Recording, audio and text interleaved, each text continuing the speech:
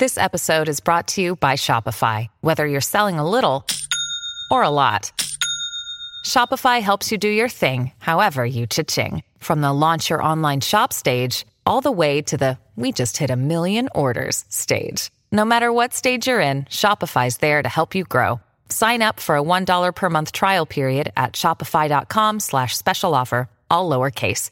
That's shopify.com/special offer.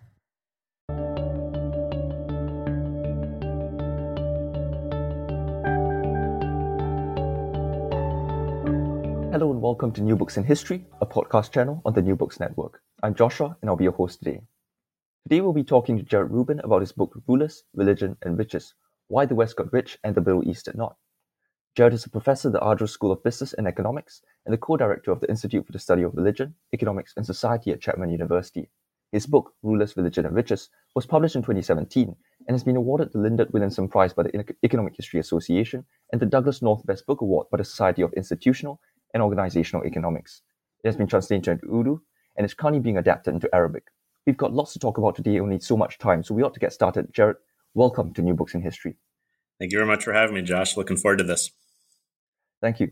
Perhaps we could start by talking a little about yourself and your journey in academia. What got you interested in economics and economic history? Question. So it started with my first semester, my very first year of undergraduate. I took an undergraduate course in economics. I had no idea I wanted to do anything like that. I thought I was going to be a mathematician. I went to the University of Virginia, and there's this course that almost everybody there takes by Professor Ken Elzinga. And it's just an amazing course. And I knew after that semester that that's what I wanted to do with my life. It just so happened I wanted to be a math major anyway. And those two things go kind of hand in hand when both applying for grad school and in economics at least, but also succeeding in grad school. I had no idea I wanted to do economic history, though. In fact, I thought I wanted to be a macroeconomist when I got to grad school. That lasted for about 3 weeks in grad school, and I realized what graduate macroeconomics was like. And really, by the end of my first year of grad school, for listeners out there that don't know this, the first year of economics grad school is quite hard. It's quite dispiriting. Depending on where you go, I think this is true of most places I know of. And I was about to drop out.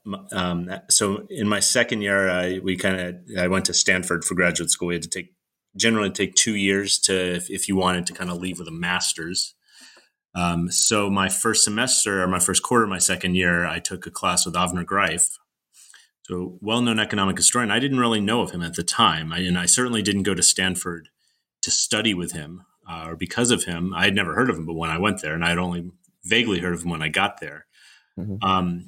And I took this class on, it was on institutions. And so he was writing his book at the time. His book came out in 2006, Institutions and the Path to the Modern Economy, which one of the groundbreaking books in institutional analysis and economic history. And the class just blew me away that economists could do this. Because I was also, as an undergraduate, I was interested in religion as well. I minored in religion only because really they wouldn't allow me to triple major.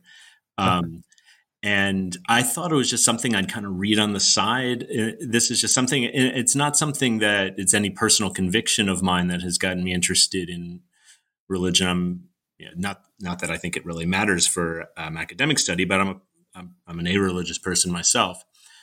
But I've always been fascinated by religion. Actually, it's in part because I think I'm a-religious. I understand the impact that it has on people, the effect that it has on people, even from a microeconomic perspective, the way it incentivizes people to do certain types of actions. And I just didn't get it because it didn't affect me in that way. So it was something I wanted to know more about. And I thought forever would be something that I just studied on the side or read on the side, as I'm going to sleep or something. And then this class completely blew me away because one thing that Greif studies is the differences in the Christian world and the Islamic world and the role that both kind of cultural values as well as religious values have played in shaping long-run economic development and long-run institutional development.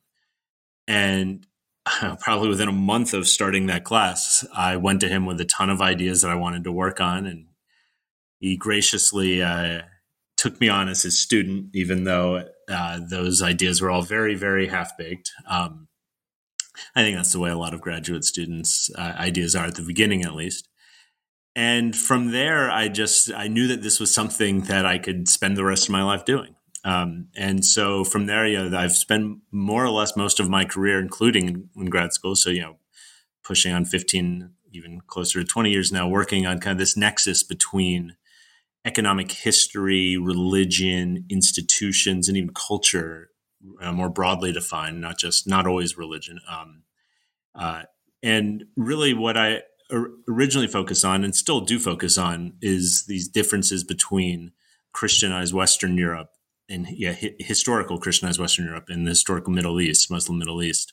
In part, there's a lot of reasons for this. In part is because I kind of initially knew quite a bit about Islam. So this was something I already had some fascination with. It's also because there's natural reasons, I think, to be interested in the two. There's so much historic overlap between the Middle East, the Muslim world, for maybe lack of a better term, and the Christian West, both through trade, through just geographic proximity. And we also know that the Middle East, the Muslim world more generally, was well ahead of Europe for so long. Economically after the spread of Islam, and then at some point there was a reversal of fortunes, and these were the types of things that had always fascinated me, and I kind of realized at that stage in graduate school that these were the types of questions that maybe if I could even have a small slice of an answer into that, it would make from my own perspective, a very satisfying career, but also just for an interesting life, I think, too. I think if anyone can find questions they're passionate about and really just want to know the answer to, but also have in some way, shape, or form, both the capacity to answer them, but also, one thing I was hoping to do, and I was fortunate enough to do, is, be paid to answer these, in the sense that, I'm a professor and the research part of my job is to do precisely this. It would lead to an amazing life. And I was also extremely fortunate that my third year at Stanford, we had a visitor for the year, Timur Karan, who also very graciously took me on as one of his students. So they were both my two advisors. And he was, at the time, was a professor at University of Southern California. Now he's at Duke. And he's he is the world's leading expert on the economic history of Middle East and Islam. And since then, both Avner and Timur and I both myself and Avner and myself and Timur have worked on projects. They've just been sources of inspiration in many, many different ways and really, so, I mean, this kind of shows, I think this story also shows the role that luck plays. If I had gone to more or less, I think, almost any of the other graduate schools I'd gotten into, my life would be very different. And I would certainly not have written the book that I wrote or have studied what I did. I just so happened to be in the right place at the right time for doing exactly what I ended up doing. Mm-hmm. It's a wonderful story, and very, as you acknowledge, very much a serendipitous story. Absolutely. I'm curious because you're not just an economist, you're also, as I think you've proven with this book and your attendance on this program, a historian. Yeah. So how does history inform the way you think and work as an economist? Yeah, so history in itself is, so some economic historians, I think, view history as a testing ground for their theories. I don't view it that way. I view history as something that we can gain some insight into, both for our own just intellectual curiosity, but also because it helps inform a whole host of things that we care a lot about today. Namely, the thing that I care about the most in terms of this line of research specifically, but more generally as well, is why some parts of the world are wealthy and others remain at least not wealthy. Maybe poor might be too strong a word, but that's an important question that I'm hardly the only person to ask. This is one of the oldest and most important questions in the social sciences, but it's also inherently a historical question. Even though there are certainly economists as well as other social scientists that attempt to answer such questions ahistorically, thinking about more modern relative prices or patterns of trade, things like this. And these are not necessarily unimportant. They do, I think, at least explain kind of the proximate causes, but they don't explain the deeper causes. And this is one of the things that has always interested me. Again, I wasn't planning on studying these things, but as soon as I understood that I could study religion and study the history of religion too, because it's for me, it's also really hard to study religion without studying history. I think the two go hand in hand. There's so much important, there's so much to both modern religion as well as historical religion that's built into history that all of these things, I think, kind of mesh together into one. Economics being kind of the third leg of these three. And for me, at least, it's very hard to understand any one of these three without the other. That's very true. Now, let's move on to the book itself. Sure. Could you tell us how you came to write this book? Sure. So the book itself is partially an outgrowth of my PhD dissertation. So my PhD dissertation, what I did there was I tried to think of a kind of a more general theory for how economically inhibitive religious norms kind of persist or don't, because I was interested in that. So I applied it to usury restrictions in Islam and Christianity, taking restrictions on taking interest on loans. And I viewed this as kind of more of like a microcosm for what might be broader institutional differences between, say, Christian polities or Western Christian polities in the late medieval period and Muslim polities over the same period. Namely, because these restrictions on taking interest, they were around in both religions for a very long time. Christianity, well over a millennium. In Islam, formally, they're still around today, even though, interestingly enough, as I think many people do know, that they're very easy to get around, and they've always been easy to get around. Yet, manifest usury or straight up lending at interest has always been banned. And this was something that fascinated me, not just for the intellectual history of usury restrictions, which there has been done a lot of work on. That's not the type of history I was interested in, especially kind of coming at it from an economics perspective. But really, I should say a political economy perspective, because what I was interested in is what role did political economy play in either keeping these laws to persist or not. And what I came down to in the dissertation and then expanded on in some of my first few papers coming out of it were that the role that religious authorities played in legitimating rule was really important. And we can think about this. So as an economist, I think about these things maybe in terms of equilibria. Namely, that you might think of there being two different equilibria, one in which religious authorities have a lot of power to legitimate, maybe for historical reasons, one in which they have less power to do so. In the equilibrium where they have a lot of power to legitimate, the types of laws and policies you see are going to be ones that are going to be ones in which religious authorities are at the bargaining table, and this kind of political bargaining table is going to reflect their interests, right? And they're not just their interests, but their bargaining power, which is strong.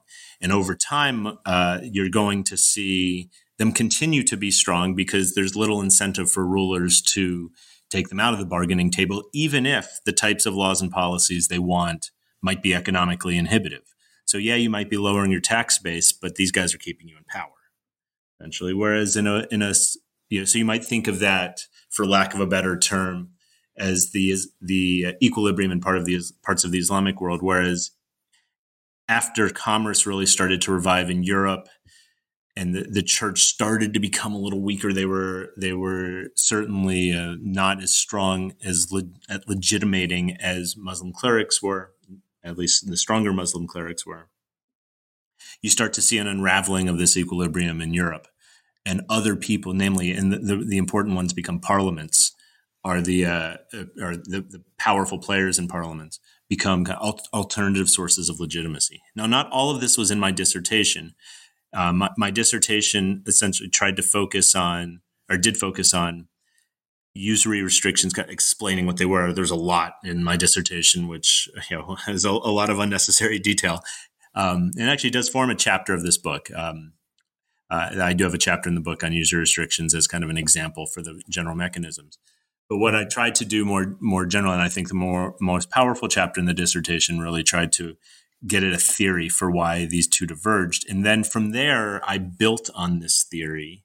I did some work with some colleagues that used elements of this theory. So two colleagues, Metin Joskal and Thomas Maselli, both at the University of Connecticut. We used kind of similar theories and expanded on the theories too. They were certainly influential in the way I thought about this, to think about why the Ottoman Empire banned the printing press for nearly 250 years after knowing about it. So the Ottomans knew about the printing press in the 1480s, and at least all the documents we have suggest that it was either explicitly or implicitly banned until 1727. We view this as part of the same process. So, namely, where you have religious authorities that have a lot of influence. We call them legitimating agents. They're people in society that, for some reason or another, have the power to legitimate political rule. And because they had so much bargaining power, and because for the specific context of Muslim religious authorities, the printing press was threatening to them. It threatened their monopoly on all things intellectual, particularly all things to do with the religion of Islam. And this proved prescient too. In Europe, the printing press helped spread the seeds of religious dissent. As soon as the printing press eventually spread in the Muslim world in the early 19th century, there were massive calls of reform of the religious establishment. So this was something that they were, from their own self-interested perspective, were probably right to try to block. But again, what we tried to do in those papers, and what I try to also do in the book, is kind of put it in a more general framework for thinking about the political economy of why these types of laws and policies might persist or not. Whereas in Europe, the printing press spread very quickly.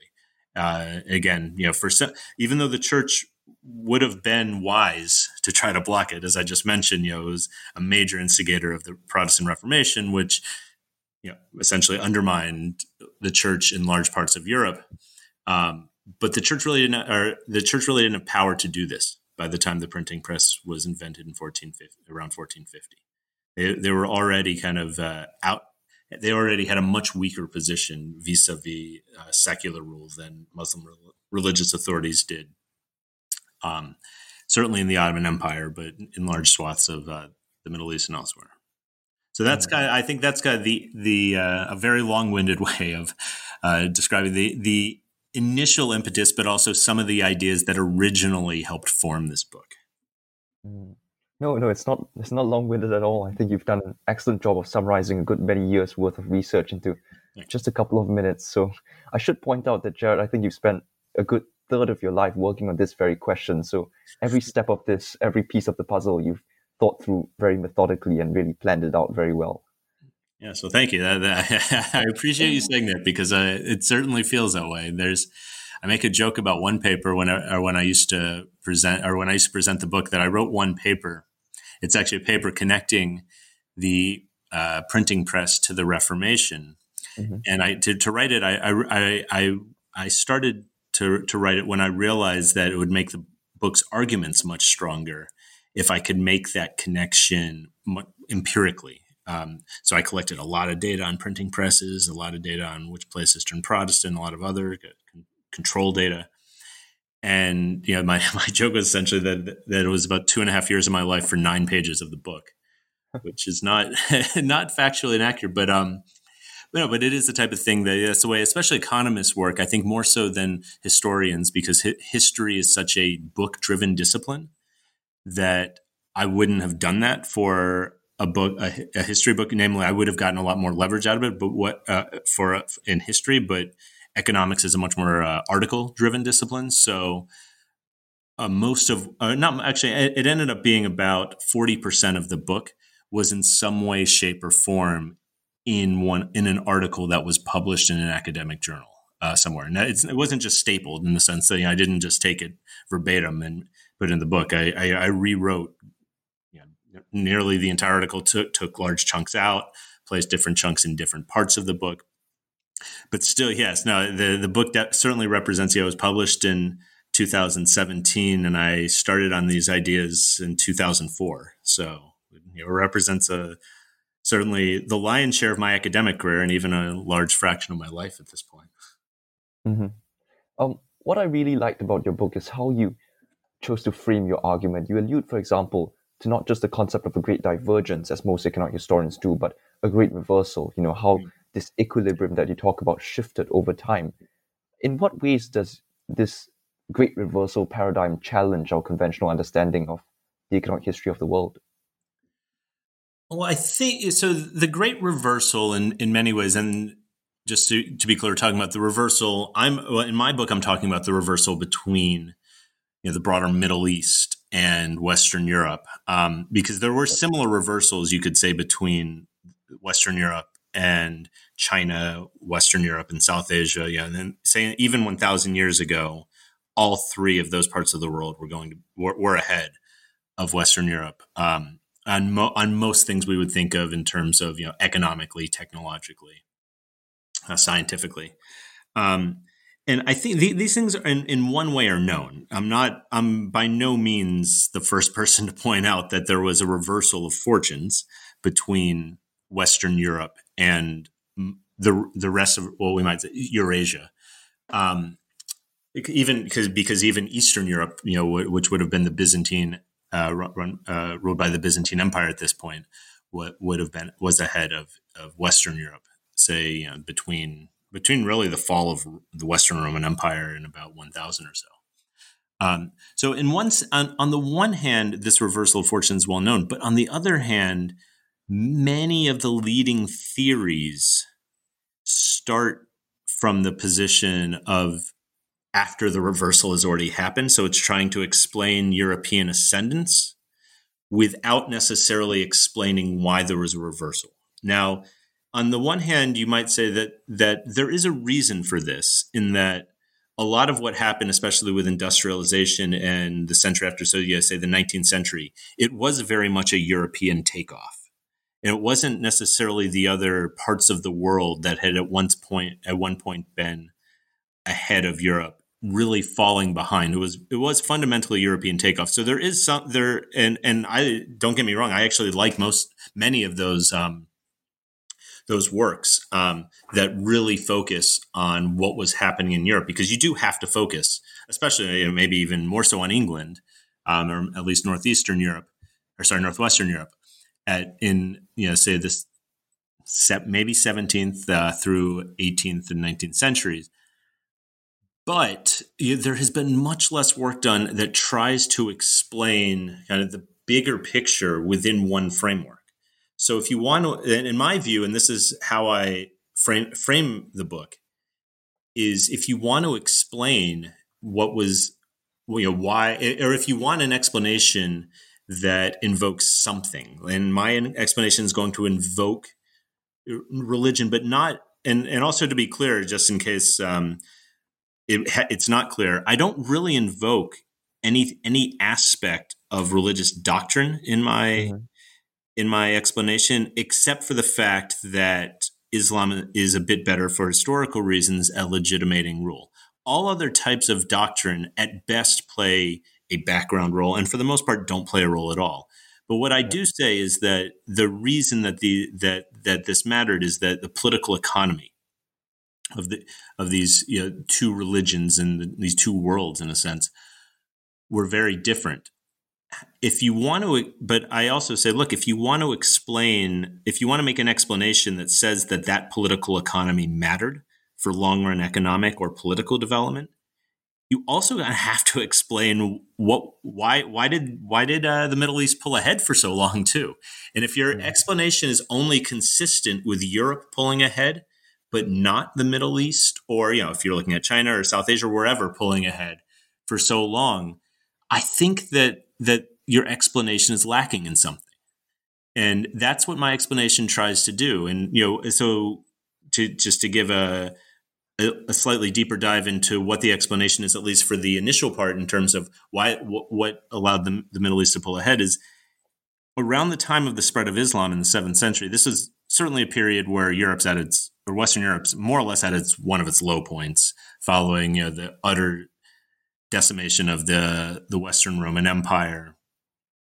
Political rules really decentralized to the extent that it exists at all. There's large swaths of Europe that are more or less in kind of chaos, constant fighting, very little protection of rights, or not just property rights, but just physical rights. And to a large extent, this was kind of true in the Arabian Peninsula and surrounding regions where Muhammad was born. And one thing that Islam does is it brings this unifying ideology, and not just ideology, but eventually over the next couple centuries, a political system. It brings in institutions to administer justice, to just administer. It brings an administrative capacity through these qadis that end up being spread throughout these Islamic empires. And because of this allows for much more trade. It allows for this kind of the reason it allows for trade, rather, is you have this unifying ideology. You have currencies that become much more widespread. You have a unifying language. You have protections that are offered, and a lot of this has to do with the role that Islam plays in politics. It allows for, in a sense, more powerful rulers to give these protections, and these are the types of protections that would have been extremely useful in Europe in the early medieval period. Now, there were rulers that in theory had purview over a lot of land, like the Frankish kings, like Charlemagne, but they really actually did not have much administrative capacity or the capacity to administer law and order outside of a very narrow set of areas. Whereas this was not necessarily the case in the empires that followed Muhammad, the Umayyad and Abbasid Empire, which had much greater capacity to do this. And part of the argument in the book, and to be fair, this is not, the book doesn't spend a great deal of time on this, but what it does try to do early on is to show that the argument is consistent, though, with the early rise of Islam, and not just Islam, but the early rise of Islamic economies. The argument, though, then says, well, look, it's the having religion and religious authorities play a key role in politics is good is good for economic development when the initial state or the initial conditions are such that of the Arabian Peninsula or Western Europe in the 7th century, relative chaos, highly decentralized, things like that, because of this unifying element. However, it can also lead to an equilibrium, as I call it, where you get stagnation, where now religious leaders have an important seat at the bargaining table. And because of that, so other interests are going to be left out of the bargaining table, namely, and the one I really focus on in the book, are economic elites. And this is important not because economic elites have the views of the nation at their heart, or they want everyone to have a fair shake or anything. In fact, it's generally quite the opposite. It's more that their self-interest often is consistent with the types of things that promote trade, promote growth, things like that, because that's what they benefit directly from. And so the argument then says, well, once Europe eventually, very slowly got out of these doldrums, beginning with the commercial revolution, and really the 11th, but really taking off in the 12th and 13th century. It starts in the northern Italian city-states and the Low Countries and spreads to a few other places, mainly in Central Europe. Because you don't have as strong, and of course, the church played a huge role in politics in the medieval period. I'm of course not saying that, but the role it played was still different, and in many ways was antagonistic towards secular rule, which is very different from the Middle East. And because of this, because the rulers in Europe weren't kind of tied to the church as their only source, or not only source, because as a key source of legitimacy, they could look elsewhere.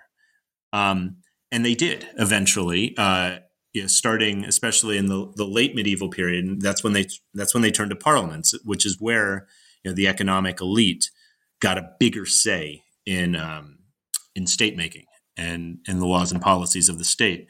And that's where the argument, I think, and that's where, I'd like to think I succeeded, because this is what I've just immersed myself in for so long. But this is at least what I'd like to think of as an argument that can explain both, in a sense, both the initial success of the Muslim world, but also its relative stagnation. And the term relative is really key here, because, again, it is eventually Europe that just takes off. It's not necessarily the Middle East that falls well behind in absolute terms.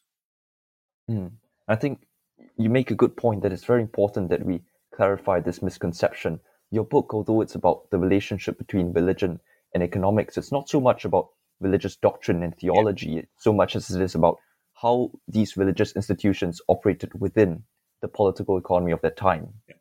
That's right. That's right. And this is something that I, when presenting the book, and even if you read the last chapter of the book, I have this section on misconceptions. The book, whenever I'd present the book, within 10 minutes, I'd get something along these lines saying, well, how can you say this? This is, this is not about the content of the religion. Why would the content of the religion have such large effects on long-run economic outcomes? And my answer was always the same. That's not what I'm saying. I'm not saying this at all. And so slowly, as I was writing the book, this was actually one of the bigger challenges, was figuring out a way to make it as clear as possible that at least my theory is not based on these doctrinal differences. This is not to say that, I think it's an open question whether doctrinal differences matter. I tend to think they don't, but that's just not what my book is focused on. So that I think is always kind of clear. And when you're dealing, and I've noticed this, with both myself on other works and also colleagues that work in similar fields, when you're dealing with religion in particular, people have, they're very tied to it. They have preconceived notions of what's good, what's not good. And my goal is not necessarily to move them from those notions, but to contextualize it and show that there's nuance. And it's not, and really it's not even often the religion itself. It's the role that it plays in these larger institutions. And in the case of my book, the political economy institutions of the regions I'm looking at. I'd like to take a step back, and you talk about how pre-modern Middle Eastern economies were more advanced technologically, economically than Western ones. What metrics would economists or historians have used to come to this conclusion? So this is something that has been kind of largely viewed as the going thing in studies of this period. So economically, for instance, we know that coinage is way more widespread. There's essentially no coinage for a long time in Western Europe. And anytime there was coinage, it was essentially from the Middle East or elsewhere. And that's a big thing. It's highly suggestive of trade. We have travelers' accounts knowing that, we have population estimates. So the city of in one of the first few pages of my book, economic historians have tried to go back and estimate populations. These are very fuzzy estimates, but they give you broad ideas of how big urban areas were. And urban areas are probably one of the best ways of correlate or proxying rather for pre-modern economic development, because if you had a large urban area, that meant, well, first off, it meant you had the agricultural surplus to feed these people that were living in the cities and not producing food. But it also meant that you had a large business in luxury goods, because it was more of the luxury goods that were produced and consumed in the cities. And we know with near certainty that the city of Baghdad was way bigger. This was the Abbasid capital. Was way bigger, say, in the year 800 than anything in Europe. In fact, the data supplied by other economic historians I know in the book is that Baghdad itself was bigger than the 13 biggest cities of Western Europe combined. And if you look at the top cities of this period, they're all kind of near the Abbasid capital in modern day Iraq, with the exception of Constantinople, which was a Christian city at the time, but a Byzantine city. Western Europe had very small cities, so that would be on the economic side. The evidence is just overwhelming that until the year 1000, the Middle East was fairly far ahead.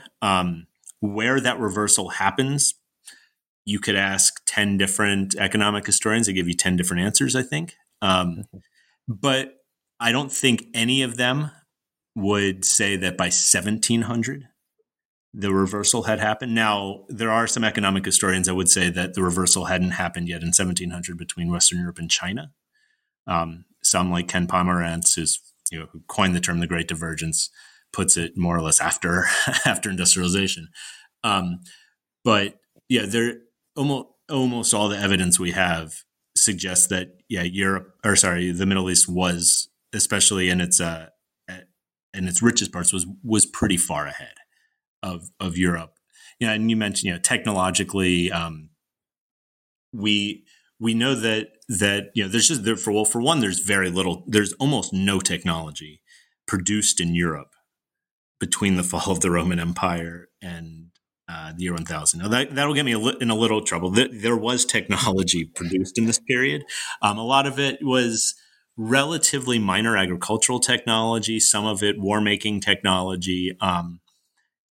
Very, very little, and I can't think of anything off the top of my head that you would think of as kind of one of the fundamental innovations of the period. Most of them were coming from China, but to or to some extent South Asia. A lot of it was coming through the Middle East as well. So whether it was invented by Middle Easterners or used by Middle Easterners, I think it's a relatively uncontroversial statement to say that the technology, at the peak of the Abbasid Empire, which was in the ninth. Very early 10th century, but early 9th century, was way ahead of contemporary Europe at the time. So it's really it's a series of metrics. There's no one silver bullet, but everything we know from this period would suggest that. Mm-hmm. And I think one of the metrics you use in your book that I found particularly interesting was this idea of an urban center of gravity. And I hope I'm explaining it right. It's the weighted average position of the population of a particular region at a given point in time. And over time, we see this urban center of gravity shift quite miraculously away from the Middle East towards northwestern Europe in a leftward, upward sloping trajectory. That's quite interesting and very much telling of the trend that you've observed here, isn't it? Yeah, no, it was kind of what I did to calculate that was use these same population data we were just discussing. And so there's these three economists, Bosker, Bering, and Van Zanden, who wrote a paper where they've made these data public, where they have population data from 800 through 1800, more or less for all of, you might think of it as Western Eurasia and North Africa. So you might think of it as the middle, or the Western Islamic world and Europe. And so what I did was exactly as you described here, calculated what you can think of as an urban center of gravity. You can think about it as if Iraq is really highly populated in that area, it's going to pull the urban center of gravity to the southeast. If England's really highly populated, it's going to move it towards the northwest. And in a pre-industrial world, as we just discussed, population is one of urban population. It might be the best metric we have. In a post-industrial world, that's a little different just because we've solved some of the difficulties with population, with having large populations. So you can have poor cities that are large. That wasn't really the case in the pre-industrial era. And yeah, so as you described it, if you look at in the year 800, 900, it's really pulled towards the southeast into that Abbasid cradle. In fact, the only thing pulling it west is Spain, which is Muslim at the time. The Umayyad Caliphate in Spain is so on mainland Europe until the year 1000. Really, Spain was by far the leader. It was Muslim Spain was by far the leader on everything we think about, including architecture and centers of learning and things like this. And then, that figure in my book, it's also in the first chapter. It's the reason I include it in the book is it's just so striking. It's moving kind of just straight up towards the northwest eventually, where eventually the locus of economic activity is. And that, to be clear, it's not just England. It eventually becomes the Dutch Republic as well, which is kind of one of the first real modern economies based on trade, highly urban. So yeah, it's Northwestern Europe that eventually becomes the center, and part of most of the book. The reason that's in chapter 1, those figures, is that's the puzzle, is explaining why that center of gravity moves in the way it does. Mm-hmm. Mm-hmm. And yeah, that's certainly true. I think the podcast medium definitely doesn't do justice to your research and findings in this book, but all the more reason to purchase it. Thanks. I'm curious about what you have to say about alternative explanations for this great divergence. You mentioned Ken Pomeranz earlier, but I'm interested in finding out what you think about the broad sweeping narratives of Jared Diamond, the theory of wage differentials favored by Bob Allen, and this Protestant work ethic. It's quite controversial, the Protestant work ethic by Max Weber. Sure. So I guess I could take any of those. So or I'll take those in the way you asked them. So Diamond first. Diamond's argument, is mainly based on geography. Of course, mm-hmm. I think there are aspects of it that are really important. And one thing my book does, and I try to do early on, is to say, look, there are other explanations for what's going on. They're not necessarily all wrong. I am accounting for a part of this puzzle. This is a huge puzzle, and looking at, in my case, about 1,000 years of history. In Diamond's case, much more than 1,000 years of history. Monocausal explanations are not going to be correct, in the sense that there's just so many things causing. However, we can kind of focus and really kind of dig deep into one aspect and kind of see what role this might have played in this.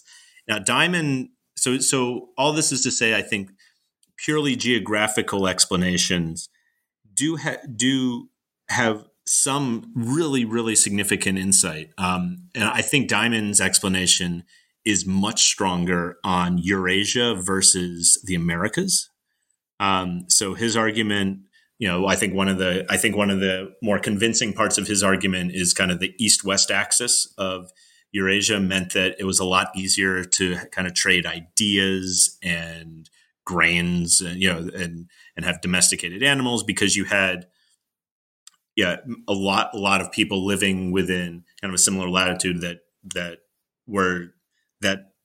natural barriers didn't hinder such things, whereas the Americas is very much a north-south axis, and so you're not going to have contact between say even the Incas and Aztecs or things like that, where are certainly the natives of what is now the U.S. or Canada.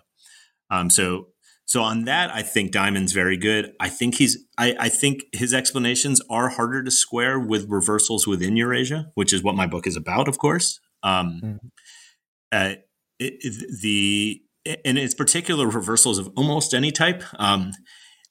Now you could take Diamond's argument as a starting point and say that maybe some of the geographic explanations he points out led to maybe institutions that led to stagnation in one part, but not the other, things like that. But that would also be putting words in Diamond's mouth that aren't there. So again, while I think, to talk about Diamond, I think I like that book, but I think for the specific question I'm asking, it leaves more unanswered than it answers. So with Bob Allen's work, so his work's more generally on kind of relative prices. So in a sense, he and I are kind of asking different questions, because he's much more interested in industrialization.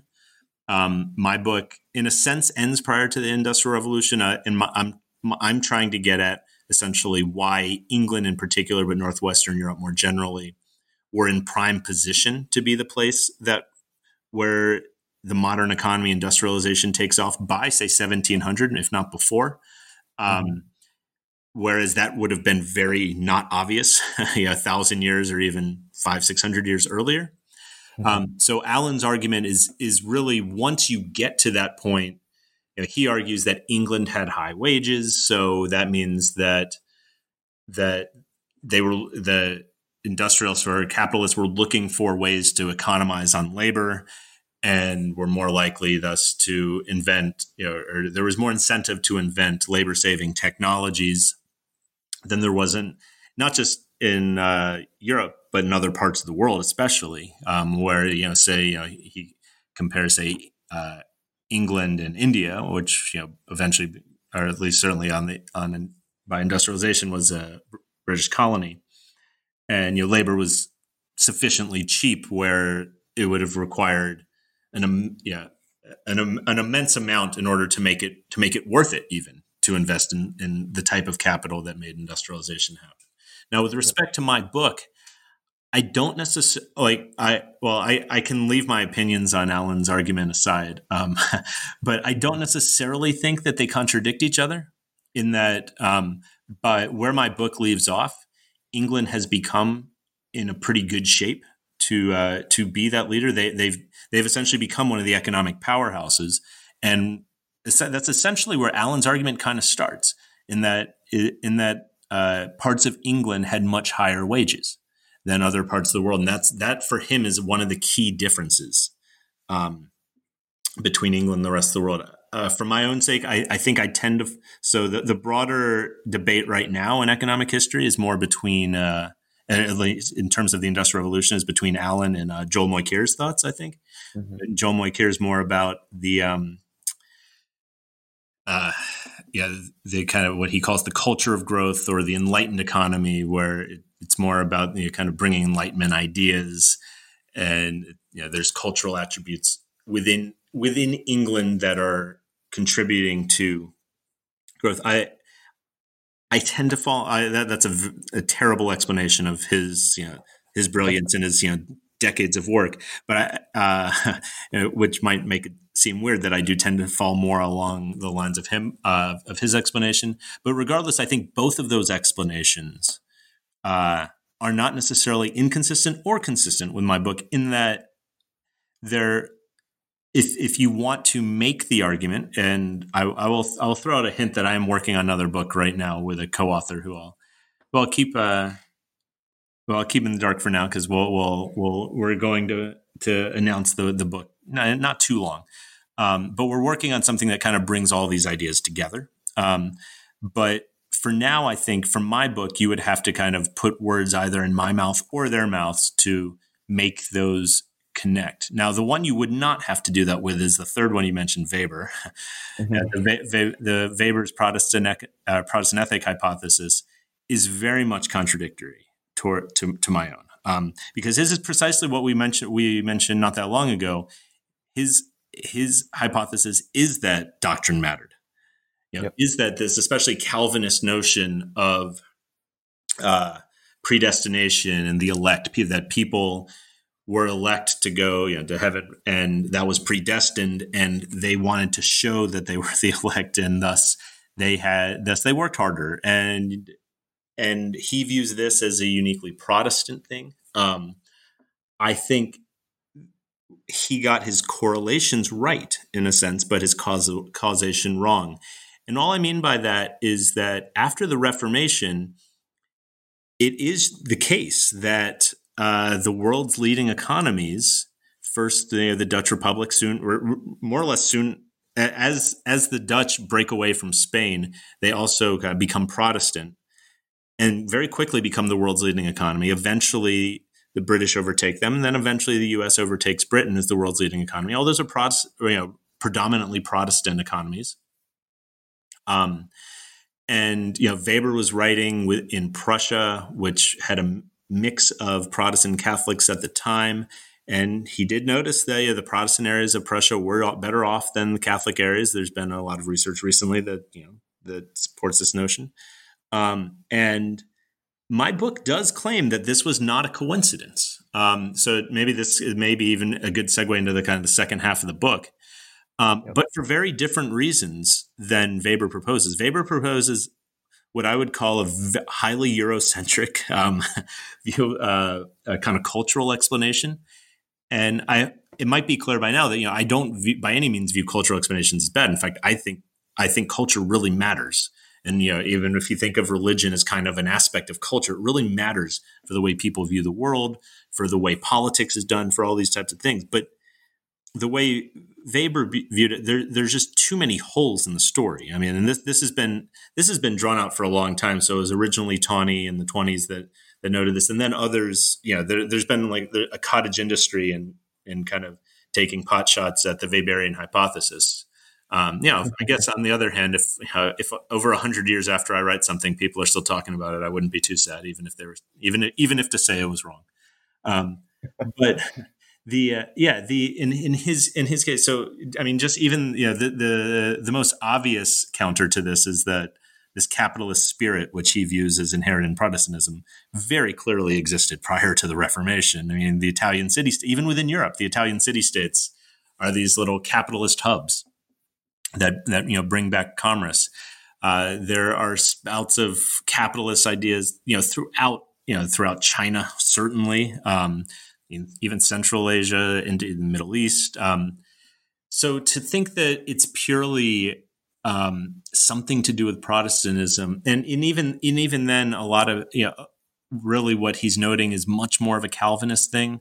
Now, to be fair, the Calvinist ideas were really popular in the Netherlands and colonial America as well. But my take on this is to kind of now I think segue a little bit just briefly into the second part of my book, is that this wasn't coincidence in that my book does actually provide an explanation. It's actually consistent with the theory in my book that Protestant areas did do better, but it had nothing to do with the any type of Protestant doctrine. And to be clear, there's not even a religion of Protestantism. There's many different Protestant religions, all of which have similar doctrine, but some being very different than others. It had much more to do with the political economy of Protestant societies. And all I mean by this is what the Reformation did was it provided a death knell to the church wherever it was. And the church was this huge institutional apparatus that, even though, as I mentioned before, it was weaker at didn't legitimate rule as well as maybe the leading Muslim clerics in the Middle East, it still played a role in legitimating rule for sure. And what the Reformation did was it ended this. And the Protestant religious authorities, they weren't part of a broader institutional apparatus, even or if they were, like in the case of the Church of England, they were under the ruler's thumb. This was not a group that really had the legs to legitimate rule. And so what the book says says, well, this doesn't mean that rulers just stopped having their rule legitimated by people in society. They had to turn to someone else, in Europe at least, and specifically those parts of Europe that became Protestant. And that's where I argue that parliaments were the most obvious place to turn. They were already an organization that had been well established by the Reformation. Almost everywhere had some form of parliament in Western Europe, regardless of what they called it, some place where the leading elites got together to generally negotiate over various things with the king or queen. Generally, they were called when the crown wanted money to fight wars. But they were the obvious people to turn to. They had power in society for some reason or another. Oftentimes, they were composed in part of churchmen, but also major nobility, but also urban elites. So those engaged in economic activities. And this is where the book says then that what the thing that the Reformation was most important for in terms of economic outcomes was giving a much greater seat at the political bargaining table to the economic elite. And again, if the line of this argument is this has nothing to do with Protestantism or there being some Protestant ethic or any type of doctrine. It has to do with the dismantling of the old political economy and the rulers then having to turn to someone else. And those economic elite were an obvious people to turn to. And so what the book then does is it then lays this out, and it looks specifically at the cases of England and the Dutch Republic, where it becomes very clear that parliaments become way more important after the Reformation. And particularly, we start seeing it nearly immediately in the types of laws and policies that are put forth. This in the Dutch Republic, you get a ton of new acts that are providing public goods that encourage trade, that encourage transportation networks. Again, these are things that the economic elite are not doing out of the kindness of their own heart, but it's because they benefit themselves. But they also do benefit the economy more generally. In England, the process, there is a lot of back and forth between Parliament and the Crown. But the Tudor parliaments, those of the 16th century, are generally kind of congenial. They go back and forth, but in a more congenial way. Eventually, the Stuarts push back against Parliament. It's imploded. They fight civil war, and then the Glorious Revolution removes James II. And ultimately, Parliament becomes supreme in England. And so in England, ultimately, what you get is parliamentary supremacy, which, in the context of the way I'm viewing it, is the supremacy of at least those with economic interests have a much larger seat at the bargaining table than they do elsewhere. And I would like to say one more thing before we move on, is that I think another misconception of the book and the way I even just described it, and I do try to dispel this in the end, is that I'm also not saying that a country or a state run purely by the economic elite is going to be a good thing either. The economic elite want things because it suits their own interests. Now, oftentimes or sometimes those things benefit society as a whole, but sometimes they don't. They also want monopolies for themselves and their friends.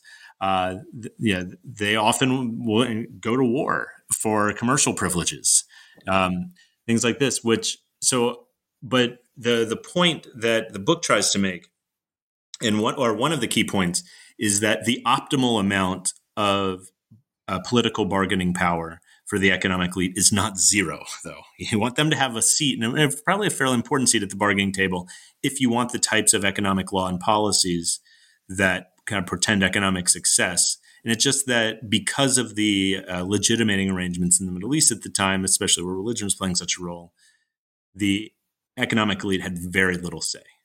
That's the broader takeaway, I think. Yeah. You talk about the importance of the Reformation as this kind of milestone event in this reversal of fortunes. And one of the case studies you use in your book, you talked about usury earlier, but you also talk about the printing press in your book, and that really forms one of the key tenets of your argument, that the printing press brought about the Reformation, and that in turn brought about the kind of economic trends that you observed. Could you tell us a bit more about this relationship? Yeah, so to kind of, I guess, back up in a sense, so I mentioned before, the usury case study, and I viewed usury as more of a case study than anything else. I think that usury laws were important for, especially for maybe the lack of banking in the Middle East, things like that.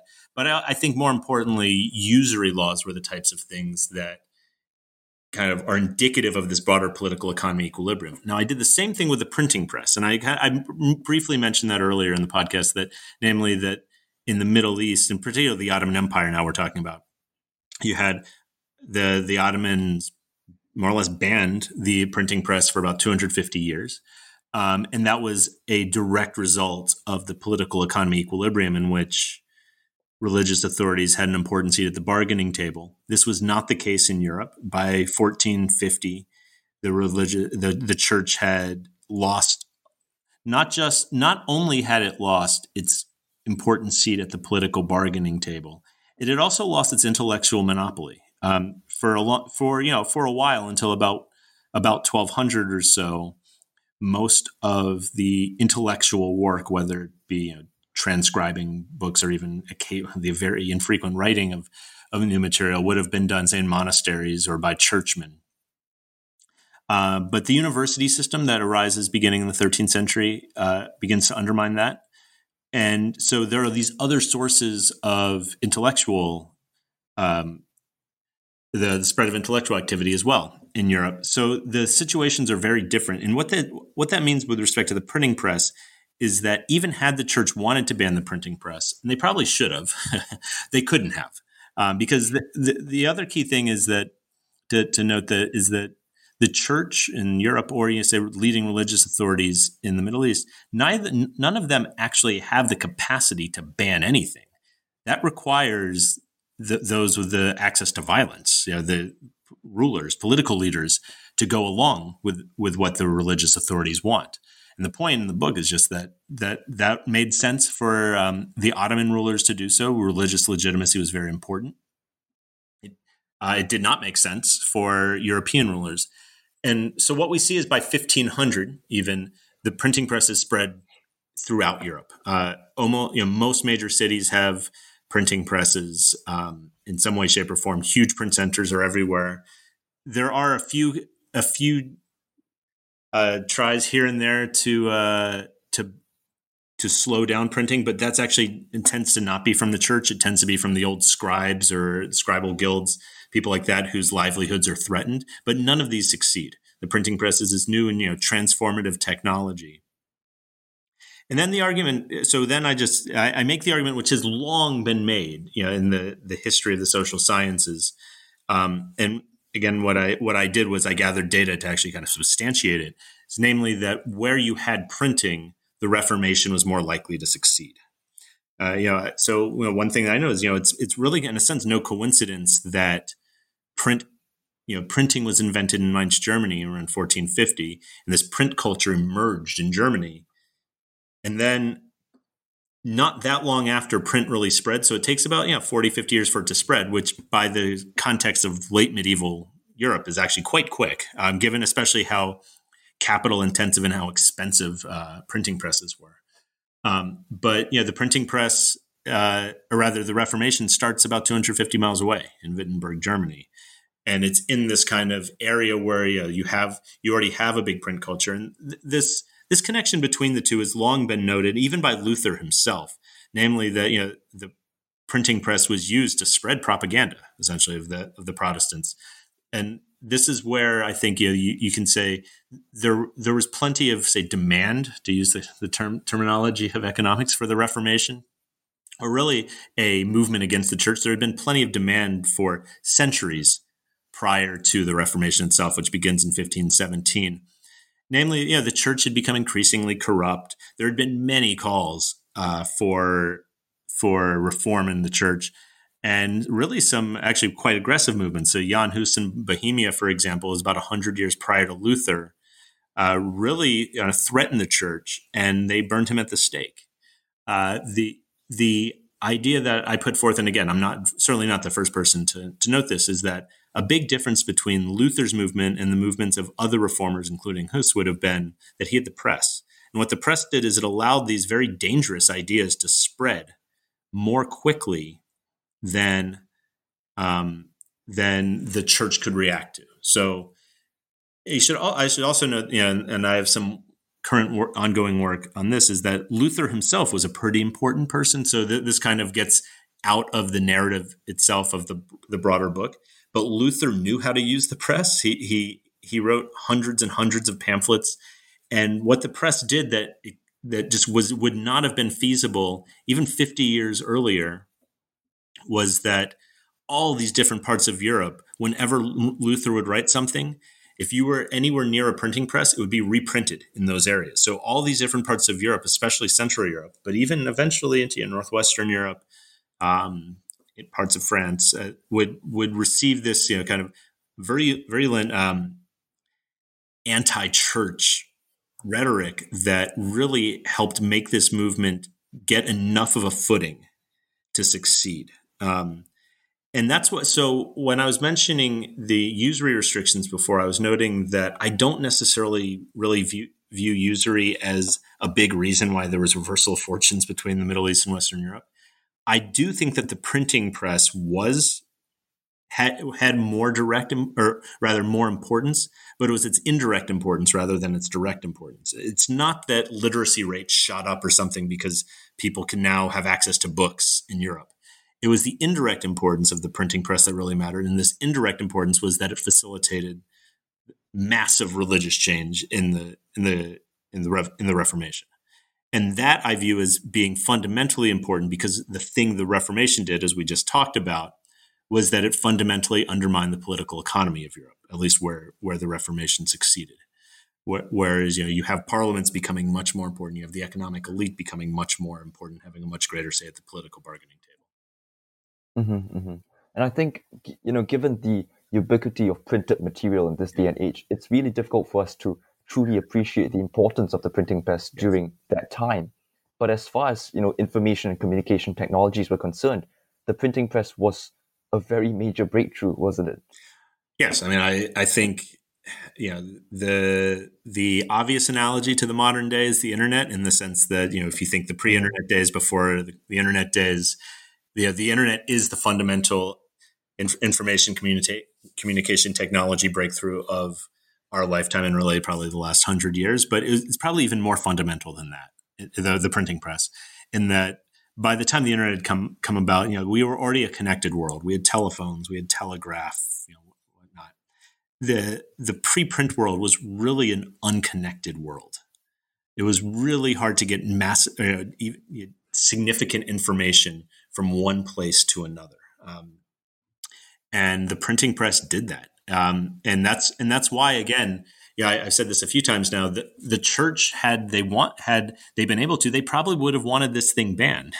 An institution that is pretty unpopular is not going to want an information and communication technology out there that allows the seeds of dissent to spread. I mean, that's why even in modern day, you see uh, many regimes banning social media. Right? It's a very similar idea.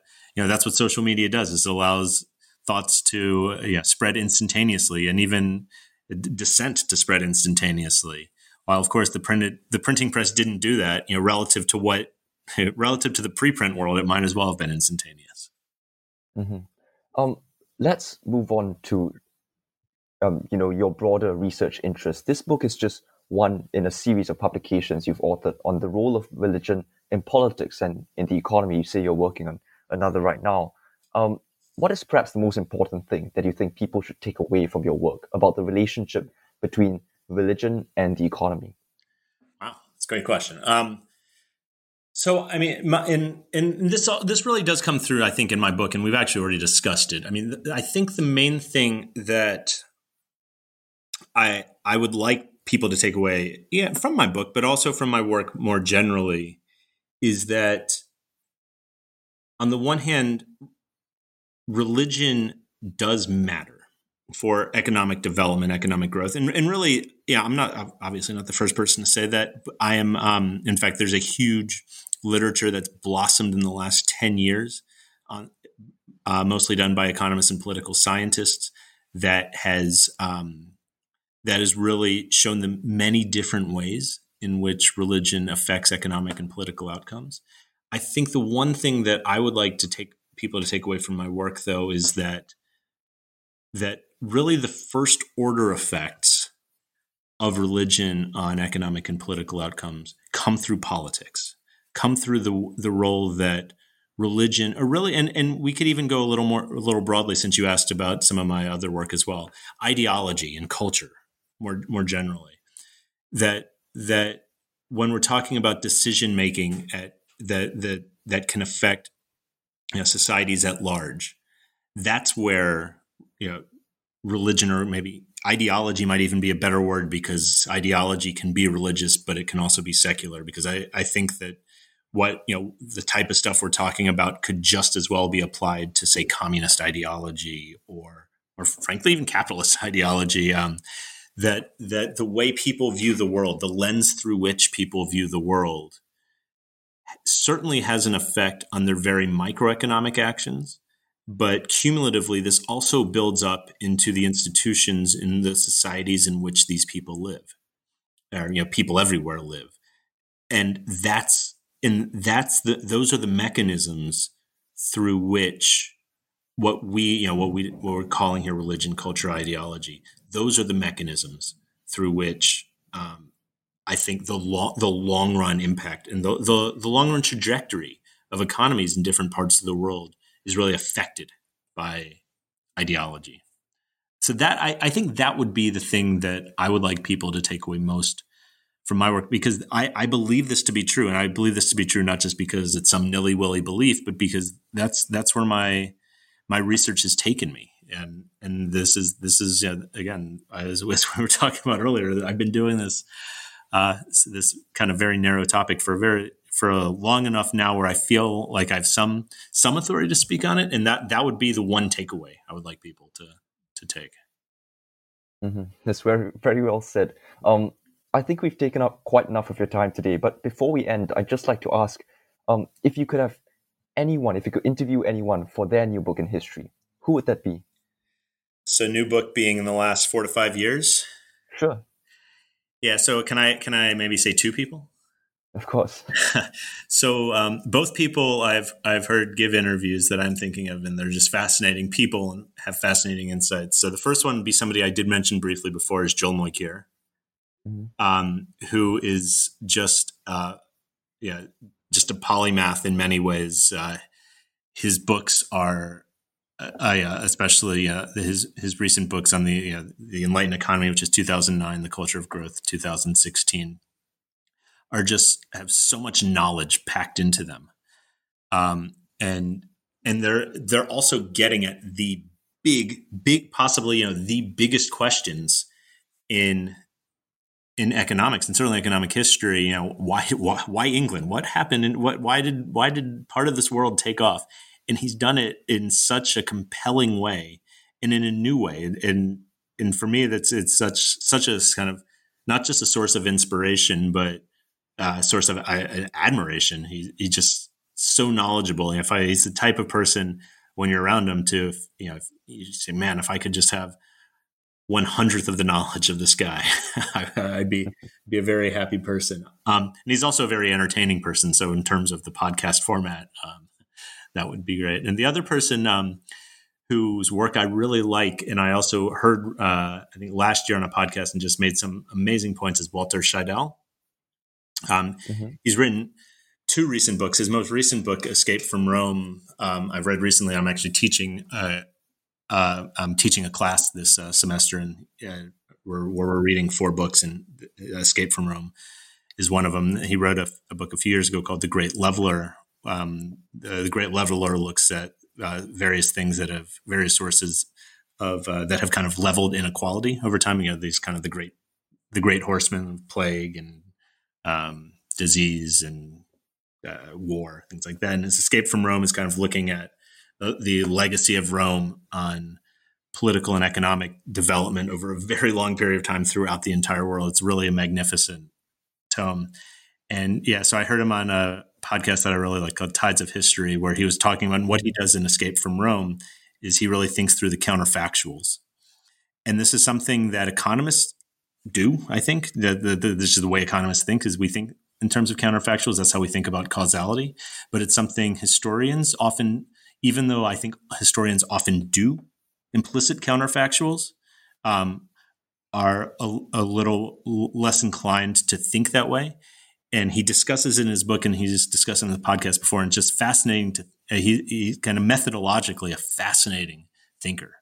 Those would be my 2 announcers off the top of my head. I mean, I could think of a ton of others. A good friend of mine, Mark Koyama, recently wrote a very fascinating book with Noel Johnson called Persecution and Toleration, where they look at the role that political economy played in persecution throughout much of European history. And they have some really, really fascinating insights in that book. And it's, kind of very much up my alley. And I think the book that we've discussed in this podcast complements theirs very well.